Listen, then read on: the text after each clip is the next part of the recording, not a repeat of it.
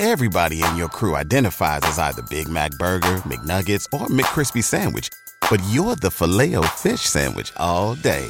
That crispy fish, that savory tartar sauce, that melty cheese, that pillowy bun. Yeah, you get it. Every time. And if you love the Filet-O-Fish, right now you can catch two of the classics you love for just $6. Limited time only. Price and participation may vary. Cannot be combined with any other offer. Single item at regular price. Ba-da-ba-ba-ba. Searching for just the right job? Whether you're looking for full-time, part-time, or seasonal work, you can get started today. Amazon Jobs offer the whole package with great pay and flexible shifts that allow you to choose when and how much you work. Find a warehouse close to home and discover the role that works for you. To get your application started for an hourly job, go to amazon.com/apply. That's amazon.com/apply. Amazon is proud to be an equal opportunity employer. Mary redeemed a $50,000 cash prize playing Chumba Casino online. I was only playing for fun, so winning was a dream come true. Chumba Casino is America's favorite free online social casino. You too could have the chance to win life-changing cash prizes. Absolutely anybody could be like Mary. Be like Mary. Log on to ChumbaCasino.com and play for free now. No purchase necessary. Void where prohibited by law. 18 plus terms and conditions apply. See website for details. The voice in the preceding commercial was not the actual voice of the winner. This episode is powered by Pod Decks. Pod Decks are unique interview questions and episode starting prompts in the palm of your hand. So whether you're a new podcaster or existing broadcaster looking to grow your audience and have more meaningful conversations, you're going to want to check out Pod Decks. Now, if you want to get 10% off your order right now, you can go to poddecks.com and type in coupon code. What's the code? Larry21. Yes, that's the code. Check out poddecks.com. Take your podcast to the next level.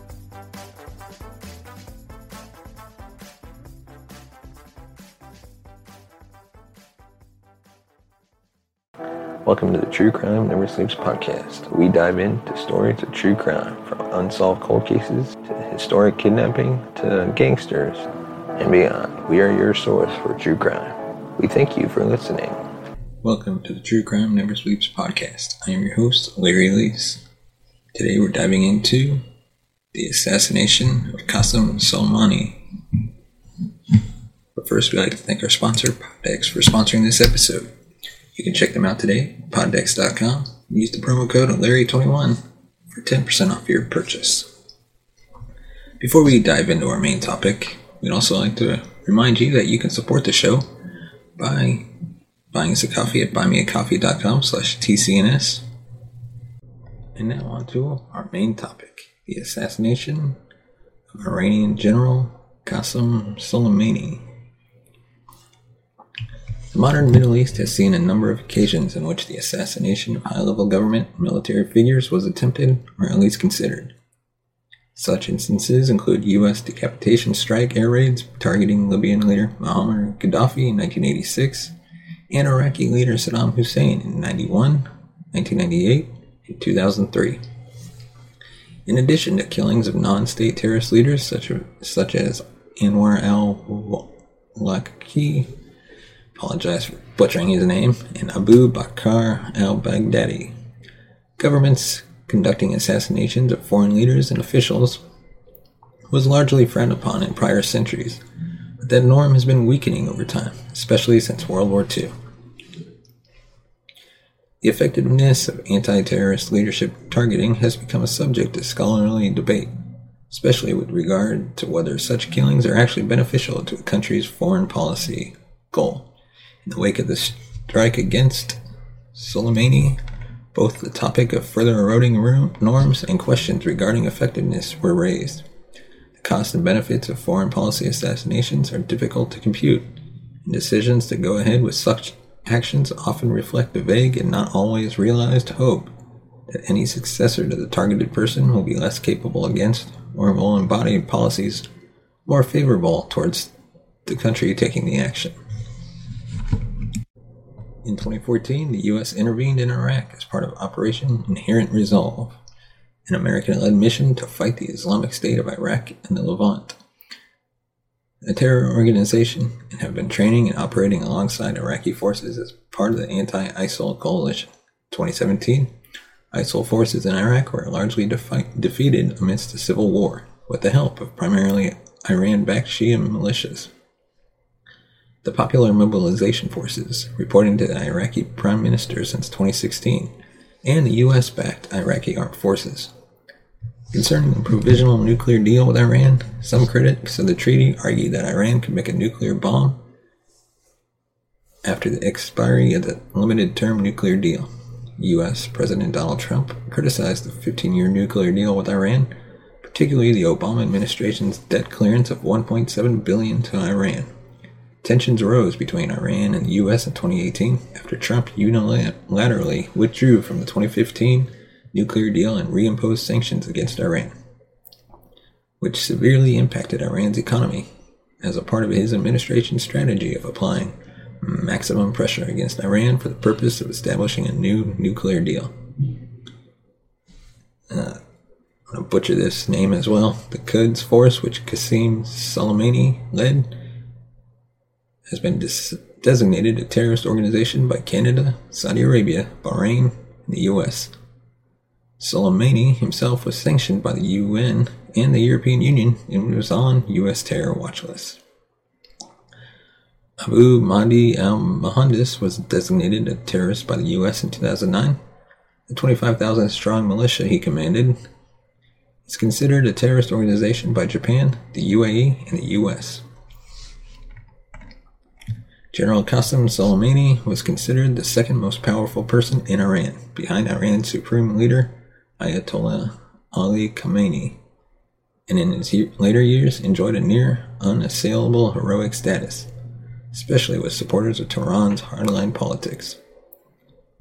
Ever since the Iran-Iraq War, in which Iran was attacked by Saddam Hussein's Iraq, with significant assistance of several Western countries, siding with Hussein against Khomeini's Islamic Republic in Tehran, with notably the U.S. supplying weapons and intelligence to Iraq, Soleimani had developed into the architect of all Iran's foreign policies in the Middle East, and a key figure in all of Iran's foreign and defense policies. He provided crucial support to President Bashar al-Assad's regime during the Syrian civil war. In his 2008 letter to the U.S. General David Petraeus, then commander of the multinational force in Iraq, he asserted, quote, "General Petraeus, you must know that I am in charge of the Iranian policies concerning Iraq, Lebanon, Gaza, and Afghanistan." That made his killing by the U.S. on January 3, 2020, a significant aggravation of the existing tensions between the U.S. and Iran in the days after the assassination of Soleimani. Iran's leaders vowed shattering revenge on places and at times where the U.S. don't expect it. And now we're going to look at prior threats against Soleimani. Responses to Qassem Soleimani's perceived influence in Iraq and abroad had been a topic of a debate amongst U.S. officials for many years. In 2007, as U.S. military officials attempted to learn more about the leadership of the Iran-backed proxy groups operating in Iraq, they received a message relayed through the Iraqi Minister of State for National Security that Soleimani wanted them to know that he was the sole decision-maker on Iranian activities in Iraq. According to a report by NBC News, Eric Edelman, a career Foreign Service officer with senior diplomatic post at the time, U.S. Commander Army General George Casey, considered designating Soleimani and officers as enemy combatants, thus making them subject to military action. However, the idea was ruled out over concerns of opening a new front in the war. Edelman stated, "There were a lot of us who thought he should be taken out, but at the end of the day, they decided not to do that, due to the concern of starting simultaneous conflict with Iran." Former U.S. Presidents George W. Bush and Barack Obama both considered and rejected targeting Qassem Soleimani, reasoning that it would escalate to a full-scale war. Retired CIA officer Mark Palmeropoulos told the New York Times that Soleimani, unlike other adversaries killed by the U.S., felt comfortable operating in the open and was not hard to find. He often took photographs of himself and openly taunted U.S. forces. In October 2007, the Bush administration was the first to designate Soleimani a terrorist on the basis of his involvement with the Iranian Revolutionary Guard Corps and the increasing recognition of the role they played in the Iraq conflict. According to an interview with a PolitiFact journalist, retired U.S. Army Colonel Frank Sobchak said that around the same time, U.S. Special Forces had planned for his capture, but the mission was not approved by senior officials. He said, quote, individuals that we talked to in senior positions, the U.S. government told us that with support for the war at an all-time low in 2007, the Bush administration recognized the importance of Soleimani to the war, but was not willing to risk the political capital and repercussions that could occur from expanding the war to that level. These activities preceded escalating concern and terror designations of him by the Obama administration. The first designation was made in May 2011 in response to Soleimani's assistance to the Syrian General Intelligence Directorate in the violent suppression of Syrian protests. The second and more serious designation by the Obama administration came in October 2011 after a plot was revealed in which 4 senior Islamic Revolutionary Guard Corps officers were planning to assassinate the Saudi Arabian ambassador while in the U.S. In September 2015, radio host Hugh Hewitt asked Donald Trump about the general. After initially confusing him with a Kurdish leader, Trump argued that leaders like him would be dead under his administration. It was reported in 2015 that Israel was on the verge of assassinating Soleimani on Syrian soil. However, the U.S., during the Obama administration's negotiations for the Joint Comprehensive Plan of Action, thwarted the operation by revealing it to the Iranian officials. On August 25, 2019, Israeli Foreign Minister Israel Katz said, Israel is acting to strike the head of the Iranian snake and uproot its teeth. Iran is the head of the snake, and Qassem Soleimani, the commander of the Revolutionary Guards Force, is the snake's teeth. In October 2019, Hossein Taib, chief of the intelligence organization of the Islamic Revolutionary Guard Corps, told the press that his agency had arrested an unspecified number of people, allegedly foiling a plot by Israeli and Arab agencies to assassinate Soleimani. He said they had planned to buy a property adjacent to the grave of the general's father and rig it with explosives to kill the commander. He added the way of the assassination would have appeared as part of an internal Iranian power struggle to trigger a religious war inside Iran.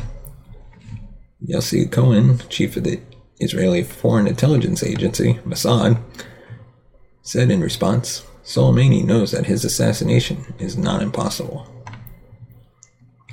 On January 2, 2020, New York Times author Stephen Simon wrote in a comment, what if the former commander of Iran's Revolutionary Guard visits Baghdad for a meeting and you know the address?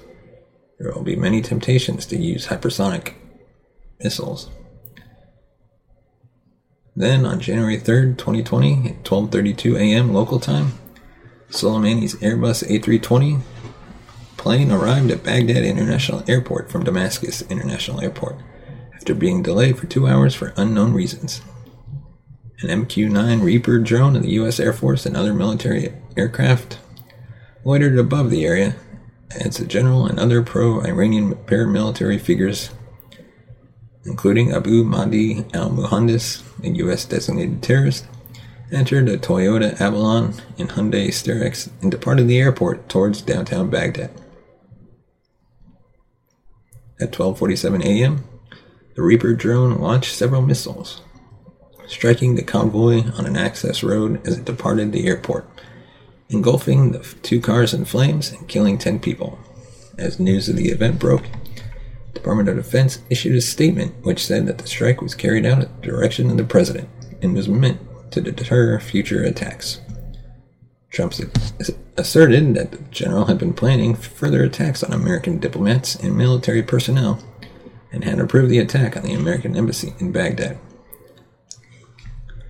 According to Saudi-based Arab News, the drone that struck Soleimani's convoy had been launched from the airbase in Qatar and was controlled remotely by operators at the Creech Air Force Base. A statement by the Air Force of the Iran's Islamic Revolutionary Guard Corps stated that Ali al-Salim Air Base in Kuwait participated, among other bases in the region, in the operation that was executed near Baghdad Airport recently. Kuwait summoned the Iranian ambassador to Kuwait over the statement and expressed Kuwait's resentment and categorical denial of such a statement. According to Ahmed al-Assadi, a member of the Iraqi parliament, the drones were 3 American UAVs that took off from the military base of Ain al-Assad and flew in the sky of Baghdad for 20 hours. Then came back directly to the Ain al-Assad base after carrying out the assassination operation. As DNA results were still pending regarding the identification of those killed, a senior Pentagon official said there was high probability that Soleimani would be identified. His body was identified using a ring that he was known for wearing. Assadi, a spokesman for the Popular Mobilization Forces, confirmed the death of Soleimani and Mohandas. According to Ayatollah Ali Sistani's office, the casualties included several commanders who defeated Islamic State terrorists.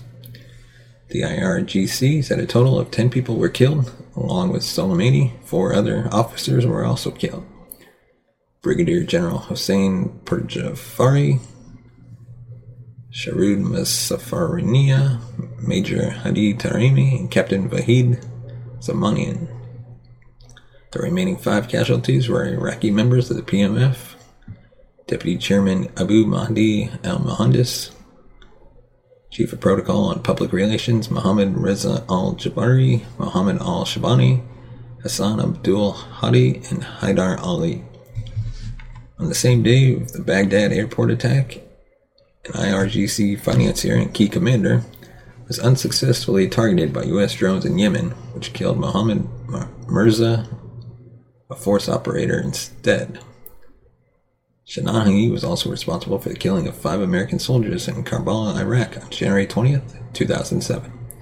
According to a Washington Post investigation, the unsuccessful operation might indicate a broader operation than previously explained, raising questions on whether the mission was designed to cripple the leadership of the IRGC or solely to prevent an imminent attack on Americans, as originally stated. And that is all we have for this episode of the True Crime Never Sleeps podcast. Let us know your thoughts in the comments section below. Do you believe this was a justified assassination on a foreign general? Let us know in the comments section below. And as always, if you want to support the show, you can buy us a coffee at buymeacoffee.com/TCNS. Your financial support helps us grow the channel, upgrade our equipment, and bring in new hosts, bring in some guests, and just make the show that much better. Thanks for listening and watching, and we'll see you next time. You have been listening to the True Crime Never Sleeps podcast. Thank you for listening. You can follow us on Facebook at True Crime Never Sleeps podcast and on Twitter at True Crime NS. And follow us on Instagram at True Crime Never Sleeps. Thanks for watching. If you want to support the show, buy us a coffee at buymeacoffee.com/TCNN or become a patron at patreon.com/True Crime Never Sleeps. Mary redeemed a $50,000 cash prize playing Chumba Casino online. I was only playing for fun, so winning was a dream come true. Chumba Casino is America's favorite free online social casino. You too could have the chance to win life-changing cash prizes. Absolutely anybody could be like Mary. Be like Mary. Log on to ChumbaCasino.com and play for free now. No purchase necessary. Void where prohibited by law. 18 plus terms and conditions apply. See website for details. The voice of the preceding commercial was not the actual voice of the winner. BetMGM has an unreal deal for sports fans in Virginia. Turn $5 into $150 instantly when you place your first wager at BetMGM. Simply download the BetMGM app and sign up using code Champion150. Then, place a $5 wager on any sport. You'll receive $150 in bonus bets, regardless of your wager's outcome. And if you think the fun stops there, the King of Sportsbooks has plenty of surprises in store. Check out daily promotions, same-game parlays, live bets, and so much more. Download the app in Virginia today and get $150 in bonus bets instantly from your first wager. Only at BetMGM. BetMGM and GameSense remind you to play responsibly. See BetMGM.com for terms. 21 plus only. Virginia only. New customer offer. Subject to eligibility requirements. Rewards are non-withdrawable bonus bets that expire in 7 days. Please gamble responsibly. Gambling problem? Call 1-800-GAMBLER. Promotional offer not available in Washington, D.C.